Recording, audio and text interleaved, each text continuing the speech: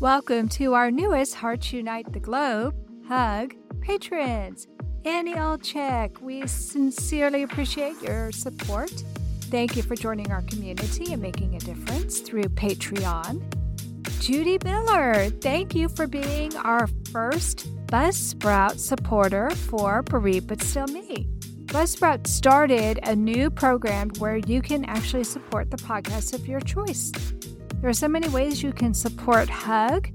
All you have to do is visit our website, heartsunitetheglobe.com, to see how you too can help empower, educate, and enrich the lives of individuals in the CHD and bereaved communities. Thank you all for your continued support. Look at the factors we have to consider. The age of the patient. Mm-hmm. How old are they when they get their device? How big are they when they get their device? How much will they grow?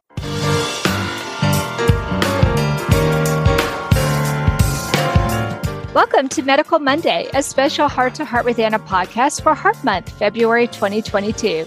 I can't believe this is our last episode for this special series for Heart Month, February 2022. I am Anna Jaworski and the host of your program. I'm also a heart mom. My heart warrior has a single ventricle heart, and because of the nature of complex congenital heart defects, like single ventricle hearts, it's a good idea to know about different devices that might be part of my Heart Warrior's future. Today I have a very special guest. Greg Hummer is a Senior Technical Services Specialist for Abbott.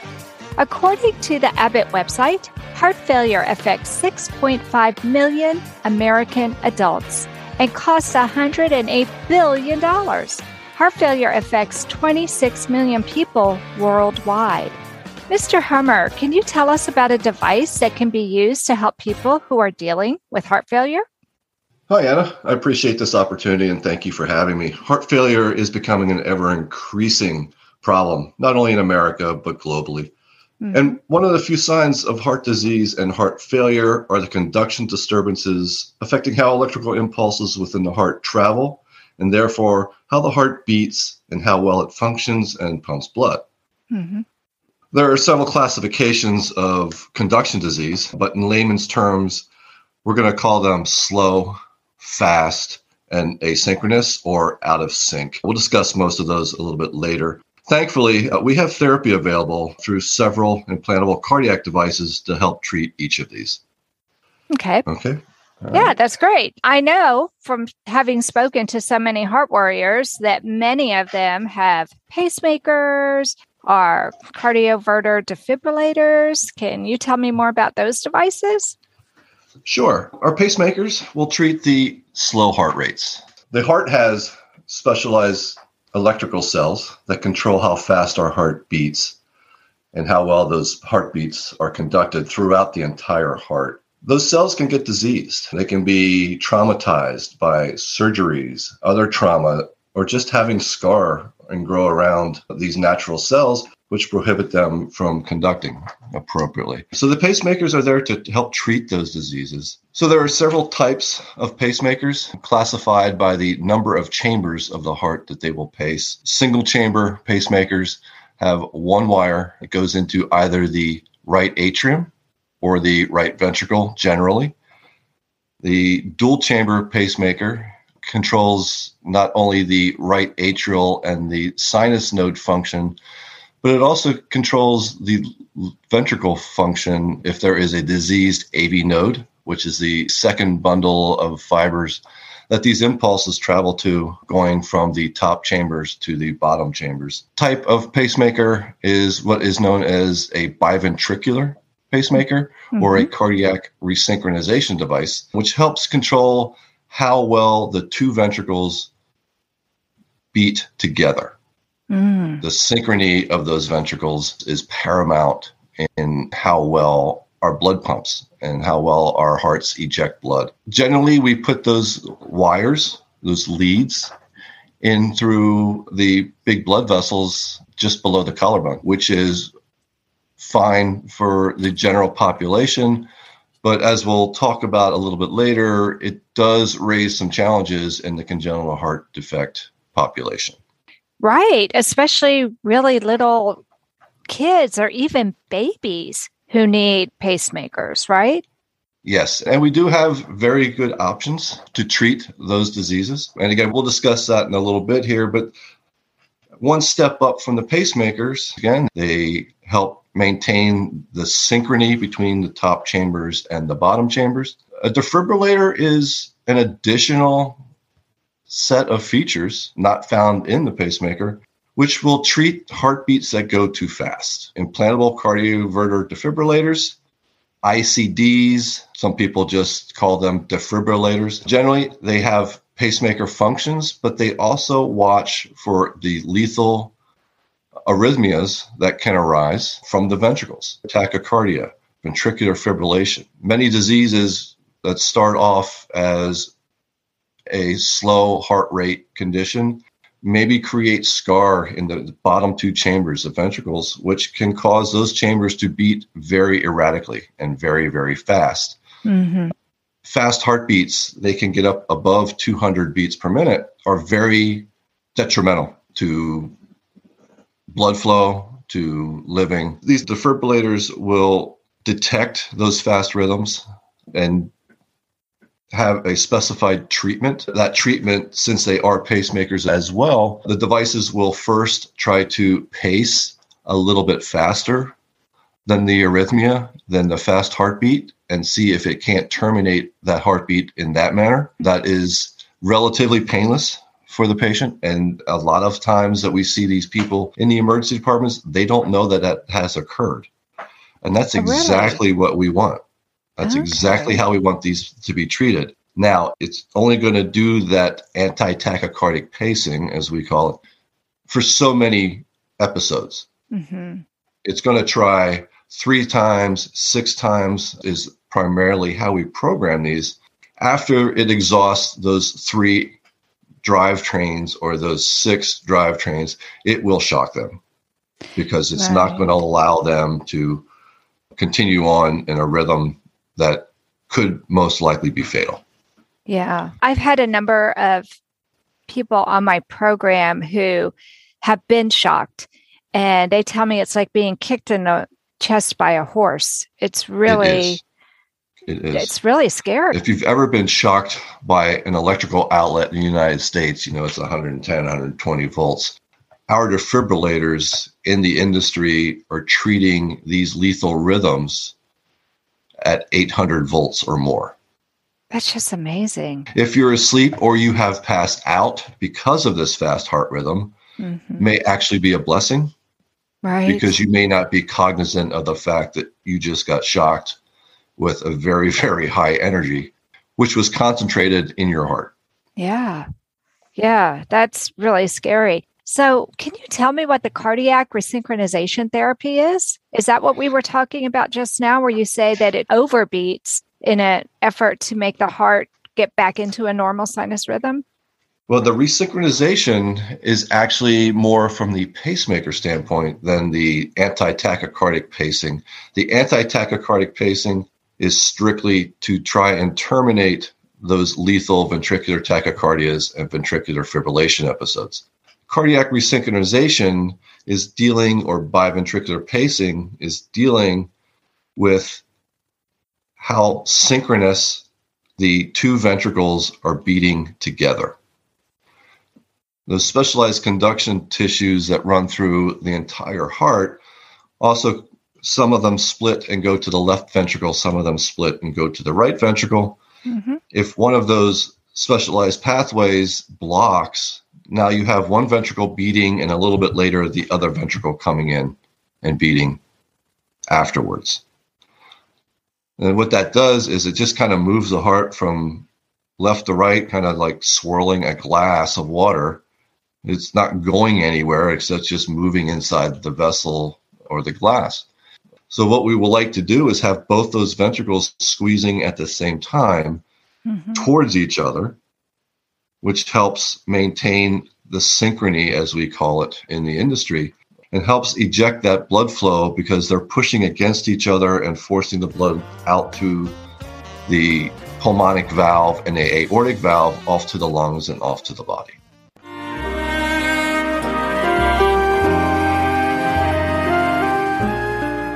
Tonight Forever by the Baby Blue Sound Collective. I think what I love so much about this CD is that some of the songs were inspired by the patients. Many listeners will understand many of the different songs and what they've been inspired by. Our new album will be available on iTunes, Amazon.com, Spotify. I love the fact that the proceeds from this CD are actually going to help those with congenital heart defects. Enjoy the music. Home Tonight Forever.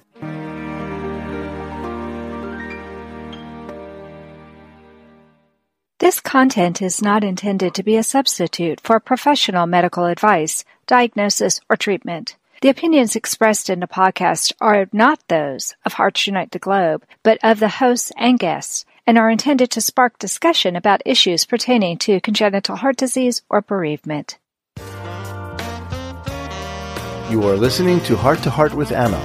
If you have a question or comment that you would like addressed on our show, please send an email to Anna Jaworski at anna@hearttoheartwithanna.com. That's anna@hearttoheartwithanna.com. Now, back to Heart with Anna. Well, that makes a lot more sense to me now. And how is it that they can make the heart get back into a normal sinus rhythm? Is that where you have the dual chamber leads? Yes, not only do we have the dual chamber leads, we have the BiV or the CRT leads. So now we're placing 3 leads into the heart. We have one in the right atrium, one in the right ventricle, and then one we place through the coronary sinus into a vein on the outside of the left ventricle. So we can pace the atrium and both ventricles, and we can alter that timing. If the right ventricle's coming in too soon or the left ventricle's coming in too late, we can pace the left ventricle a little bit earlier than we pace the right ventricle, so that that electrical collision and that contraction meet in the center of the heart and help return the blood flow. It's just amazing to me that we can do this. And friends, if you look at the picture that I took of Mr. Hummer, he's actually holding up a couple of the devices. They're bigger than a quarter, but they're not as big as a bread box. Considering the amount of punch these devices can deliver, you would expect it to be so much bigger. And in fact, they were much bigger 20 years ago, weren't they? They were much bigger. In fact, probably 25 years ago, we weren't quite putting them in the position we're placing them now, underneath the clavicle, just below the clavicle and the chest. We were putting them in the abdomen because they were so big and so bulky. And we've come such a long way with the discrimination. I have friends who had grandparents that had them put in the late 80s, and they were scared to death that they were just going to get shocked at any point in time during the day, whether they felt unwell or they felt fine, because the discrimination wasn't there. We didn't have the software available to have the device say, this is a normal rhythm. This is not a normal rhythm. This is noise, which we do now. These devices are little computers. They track how many times they pace. They track how many times they're sitting there just watching the heart do its normal thing, which is really what we want. Right. Just sit there and watch, and you didn't do your job, and I'll pace the ventricle this time, and then it sits and watches again. And these defibrillators now will sit there and they'll watch the heart rates, and they say, that's nice, that's 150 beats per minute. I'm not supposed to do anything with that, so it won't. Mm-hmm. And it won't do those things until it hits very specified parameters that we set. The doctor says, hey, I want the ventricular tachycardia zone set at this heart rate. I want the ventricular fibrillation detection set at this heart rate, and I want it to treat it this way. And we can program all those parameters. It's really quite amazing what it's able to do. And don't they even have a memory where they can let the cardiologists know when they've had to be used? They do have a memory. They will tell us how many times each chamber has paced a beat for every channel that we have. So if we have a biventricular or cardiac resynchronization device, it will tell us how many times the right atrial lead has been paced, how many times the right ventricular lead has been paced, how many times the left ventricular lead has been paced. It will tell us that they went into atrial fibrillation for 6 minutes and 32 seconds on January 1st at 2:45 p.m. Amazing. It'll tell us that this gentleman went into ventricular tachycardia 4 times between 6 p.m. last evening and 8:41 last evening. It was treated with these therapies. Wow. So we go in there and we take our computer and we can download this multitude of information, pass that on to the physician, who can then say, I need to adjust your medications. I think we need to change what we're doing with your plan of care. Maybe we need to upgrade you to something different. Maybe these people had a pacemaker and they saw these ventricular tachycardia episodes that the pacemaker will not treat because it's not designed to do that. Pacemakers are designed to treat these slow heart rates. We need to get you upgraded to a defibrillator. Okay. So we help with the progression of care. We look for that global decision and timeline. How do we progress from the onset of heart failure up to and including cardiac resynchronization therapy? And if that fails to help, do we have to talk about a ventricular assist device? Right. And we're hearing a lot more about that now than we did before. I think that's one of the newer technologies. Isn't that true? It is one of the newer technologies. It's a little bit outside my scope of practice, but obviously the doctors have to go by that guideline-directed medical therapy, and it's a progression. This person has heart failure, and there's classifications that they use in the physician world to classify this heart failure. You are a class 1, we're going to do this, and this. You've progressed to class 2. We are now going to add this and this to your regimen. And it just progresses finally to the heart failure, the ventricular assist devices. And those can be either what's known as bridge to transplants to help carry you through to a suitable donor is found for you. They are also using them now as destination therapy. Yes. Let's talk about that briefly. I actually did a show on that, and that's really interesting to me because 20 years ago, we weren't talking about anything like this. They didn't even have something like that.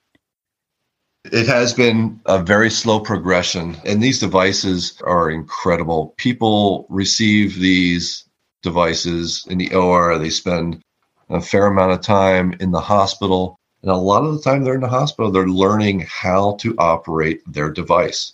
How do I change the batteries? How do I take care of my incisions? How do I take care of my equipment? It's a very intensive training program because these patients go home.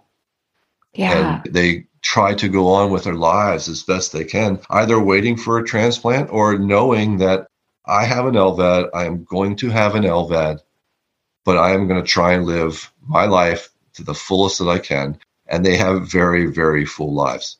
They do. I had a dad come on my program, and he went into severe congestive heart failure to the point where even walking across the room was exhausting for him. And he was on a transplant list, and they gave him an LVAD, and he could walk his little girls to school. He could start participating in life again and not just lay around feeling awful all the time. It's amazing. Can you imagine standing at the bottom of a stairwell, looking up and wondering if you're going to be able to make it up a flight of stairs? I mean, that's some of the things that these people are dealing with prior to having a resynchronization device or having an LVAD. Yeah. Yeah. It's amazing to me how small they have become, how sophisticated they have become, and accessible by so many people. Yes. I couldn't believe how many people have been affected. When I went on the Abbott website and I saw the numbers, I thought, oh my gosh, I had no idea it was that bad. It's almost like an epidemic, isn't it? It is. It's becoming an epidemic. And unfortunately, we're at a place in life right now where we don't know how much worse it's going to get. We don't really have a good idea. There's speculation, but we don't really have a good idea. What's COVID going to do to the cardiovascular system? Yeah, that's a scary thing. And I'm seeing a lot of people who are really, really afraid of that. They're afraid to get the vaccine because they're afraid the vaccine will damage their hearts. but they're afraid to get COVID because they're afraid COVID will damage their hearts. Yes. And that all remains to be seen, what the effect of COVID on the cardiovascular system is going to do. There's a lot of speculation now that there's an increase in heart failure and atrial fibrillation, but I think it's too soon. I'm not a medical expert by any stretch. That's for the others to decide, and we'll determine how we progress from there. That all remains to be seen.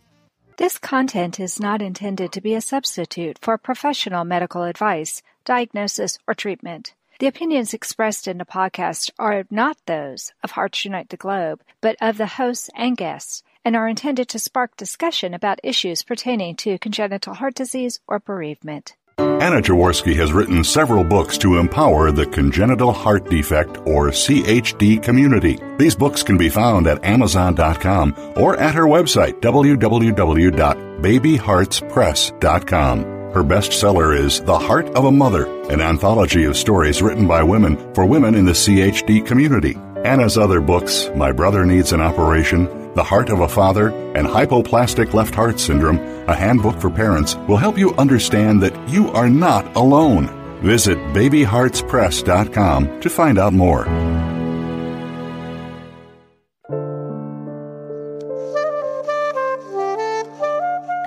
Heart to Heart with Anna is a presentation of Hearts Unite the Globe and is part of the Hug Podcast Network. Hearts Unite the Globe is a non-profit organization devoted to providing resources to the congenital heart defect community to uplift, empower, and enrich the lives of our community members. If you would like access to free resources pertaining to the CHD community, please visit our website at www.congenitalheartdefects.com for information about CHD, the hospitals that treat children with CHD, summer camps for CHD survivors, and much, much more.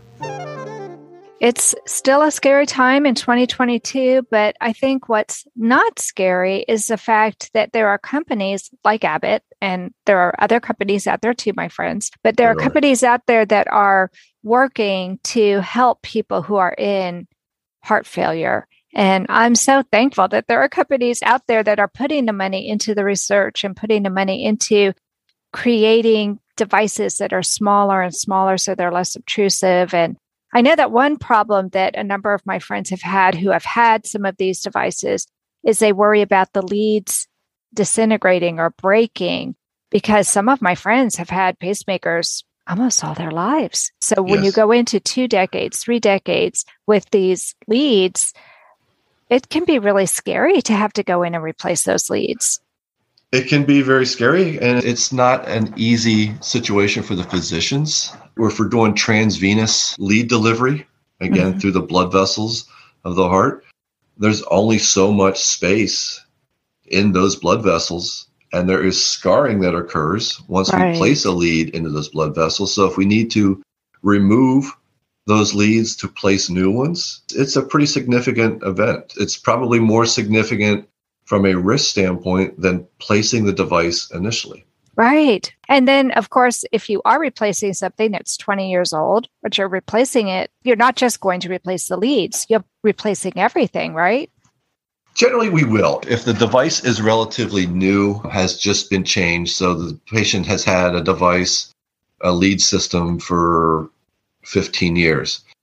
Generally, the generators are good for anywhere between 5 and 10 years, depending on how much you use them. And then you need a generator change, which is a relatively simple procedure compared to the initial implant. Whereas the patient comes in the morning of the procedure, they are brought to the procedure room, an incision is made after they're comfortable. The old device is removed. A new device is generally, and our goal is to just connect a new device to those existing leads. Yeah, it seems like the leads are the most frightening part of this whole experience. They are the most frightening part. They are also the ones who are carrying a burden of the workload. They're the ones that are being flexed. Every time the heart beats, those leads are flexing. Every time the patient moves, those leads are flexing and deflecting. Every time the heart beats, the leads are deflecting and moving. We have bench testing out to many years. All the companies do. We make these leads and we all put them on a bench in a piece of equipment that all it does is flexes it until failure. And then we analyze that, and we all look for new ways to make the lead coating, the lead wires, the metal. What metal are we using? How are we constructing these leads? Mm-hmm. And some leads are manufactured, and 2 days after they're born, they're put on the table in a machine, and they just sit there and they flex all day long, 24 hours a day, 7 days a week for years until they fail. Wow. But it has to be done, and we do. It has to be done. It absolutely has to be done. And all of the device companies are pouring millions of dollars into the research around new materials, better longevity. Longevity is the key. Right. Longevity so especially since we're seeing these younger and younger patients getting the devices, because you are able to make them small enough that they can fit inside a baby. Yes. But on top of that, the therapies that these heart warriors are receiving has been so amazing that now they're living to their third decade, their fourth decade, their fifth decade. Whereas before, even just 30 years ago, most of these children who were born with very complex hearts didn't make it to adulthood. A lot of them didn't make it out of the hospital. And the hardest thing for some of these physicians was going to somebody and saying, I'm sorry, there's nothing we can do. Yeah. And that drives everybody in the medical industry to find something that we can do. I know. I love it. So I have the golden question here. Is it going to happen in our lifetime, Greg, that we see leadless devices? Yes, it's already happened. For what kind of devices? For pacemakers. Mm-hmm. So there are leadless pacemakers in development and actually approved by the FDA. And it's about the size of a Hershey Kiss, if everybody knows what those are. It's about an inch in length, very small, about the thickness of a pencil. Oh, that's not that bad. And it's got a little grappling hook on it, and it goes into the ventricle for patients who maybe don't have the vascular access that we would need to place a wire or wires into their heart. So yes, there are leadless pacemakers. They are on the market as we speak. There are more about to hit the market, which is nothing but good. Right. It seems like this is the future, because then we don't have to worry about replacing those leads. And as we were saying, when those leads become endothelialized, that's when there's an issue, when you try to remove them or replace them. So these leadless devices will have to be replaced. They do have a finite longevity depending on how much they are used. The work is still being put into looking for longer longevity and easier removal and replacement of these leadless devices. But it is a very exciting time because we have to think about what happens for the congenital heart patient where we can't get and deliver these leads in the way we're accustomed through the venous system. The challenges in pacing and defibrillation therapy in congenital heart disease, look at the factors we have to consider. The age of the patient. Mm-hmm. How old are they when they get their device? How big are they when they get their device? How much will they grow? Yeah. And how do we place this device in the best manner suitable to allow them to grow, allow this device to continue working, because we don't want to continue operating on patients every year as they grow. We need to have some sort of therapy that we can trust for a couple years, help the healing process, help the growing process. Because simply the normal pathways that we have become so accustomed to using to get to the heart sometimes simply do not exist in congenital heart disease. You know, a hemifontan, our main orifice into the heart, has been closed in a hemifontan. Sure. We have baffles. We have shunts. Mm-hmm. It makes everything more complicated. It makes everything more complicated because while we can deliver endovascular and transvenous leads through those baffles and those shunts, do we really want to be restricting blood flow through those devices with a pacing lead? That's a scary thing.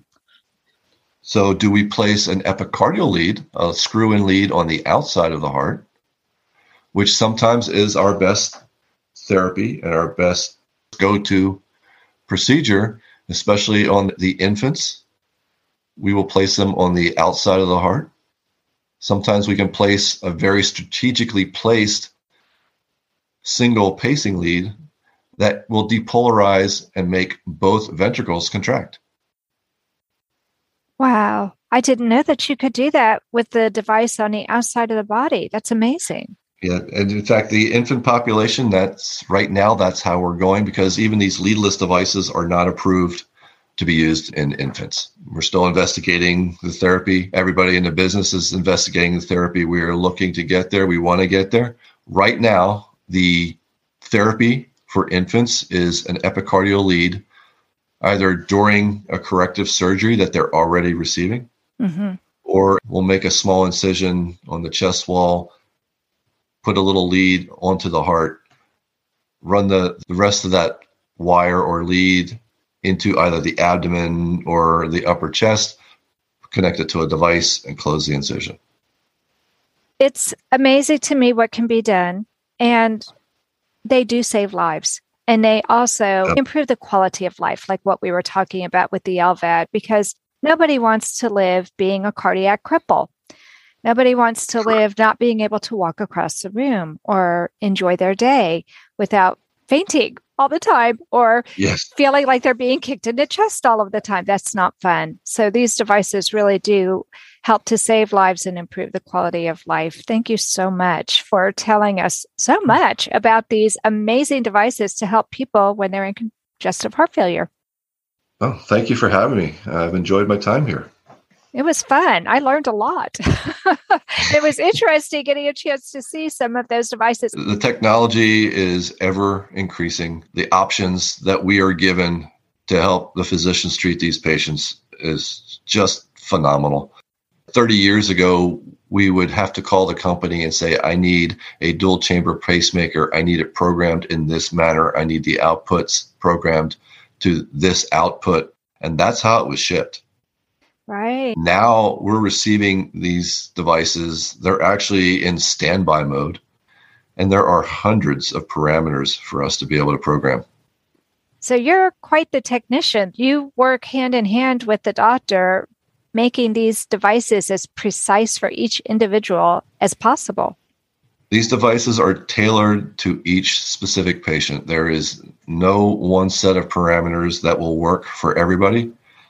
And so we are given a huge number of programming choices to utilize. And if the doctor says, hey, I want you to do this, we can do that. I want you to do this. That's not something we can. So it's an open discussion. We follow their guidelines. We do what we can with our devices. And we hope that we're doing a good thing. And I think we are doing a good thing. I think you are too. So you were just saying how now by the doctor's bedside, you can actually program these devices for the patients. Once the device is inserted into the patient, what if their heart changes, which is apt to happen with these younger and younger patients receiving these devices? Do you have to take the device out to reprogram it, or is that something you can do from a distance? We can do it from a distance, but it's about a distance of 6 feet. Okay, so as long as you're in the same room. We have to be in the same room. Our pacemaker and defibrillator programmer uses inductive as well as radio frequency communication with our devices. So we need to do an inductive interrogation with a wand that's placed directly over the device. What that wand and programmer do is say, I'm an Abbott rep, I'm a doctor, I am a nurse, I am allowed to look at this and make changes. And then it switches to the radio frequency telemetry. It's kind of like Bluetooth. In fact, some of our new devices do utilize Bluetooth. And then we can make changes at the bedside. Patients come in for clinic. We used to see them every 3 months as a follow-up in a pacemaker and defibrillator clinic. We have expanded that to remote transmissions, where either the device is tied to their cell phone or the device is tied to a remote transmitter that sits beside their bed that checks their device on a nightly basis for any issues with the wires, with their heart rates, with the device itself. And if it doesn't see anything wrong, it goes back to sleep. The patient never gets awakened. Nothing happens. And it'll check again the next night. Wow. If it does see something, this patient had a fast heart rate, this patient's still having a fast heart rate, it'll download a report just as if we were standing there with the computer programmer downloading the report and the information, sends it securely to the physician's pacemaker clinic. They review it, and if it's atrial fibrillation and they're already anticoagulated and there's nothing else they need to do, they'll simply just archive it. They know it's going on. If it's something they want to see you for, they'll call you. So you may have a physician phone call at 9 a.m. say, I'd like you to come into the office today. I want to check something with your pacemaker. Wow. I'm sure, first of all, that's saving a lot of unnecessary visits. It's a huge time-saving event, not only from that standpoint, but prior to the remote monitoring, if you were in the office on Monday afternoon at 2, you had an event Monday afternoon at 5, we wouldn't know about it until 3 months later. Oh, wow. If that happens today with our remote transmissions, and all the companies have them, we will know tonight at 2 a.m. that something happened at 5 p.m. That's the kind of information that can save a life. That is the information that can save a life. That's correct. Because if it was a bad rhythm that the defibrillator treated, but we don't change the meds for 3 months, they're liable to keep having that situation. Right. If we see that situation, hey, you had something bad going on at 5 p.m. yesterday. What were you doing at that time? Oh, well, I was mowing the grass, or I fell, or I was in a car accident or something. I need to see you. And now you're being treated, hopefully within 24, 48 hours of the event, getting a medication change, getting the full device interrogation. Is everything okay in here? Do I need to change your meds? Do I need to look at these leads? Do I need to make a programming change? It's amazing. It's incredible. Well, I appreciate you for all you do, and especially for providing so much information today for my listeners. Thank you, Mr. Hummer. Oh, thank you for having me. Well, friends, that does conclude this last Medical Monday. I hope you enjoyed this mini-series during Heart Month, February 2022. Tune in tomorrow for a new episode of Heart to Heart with Anna, featuring author Susan May and her son's transplant journey. Until then, remember, my friends, you are not alone.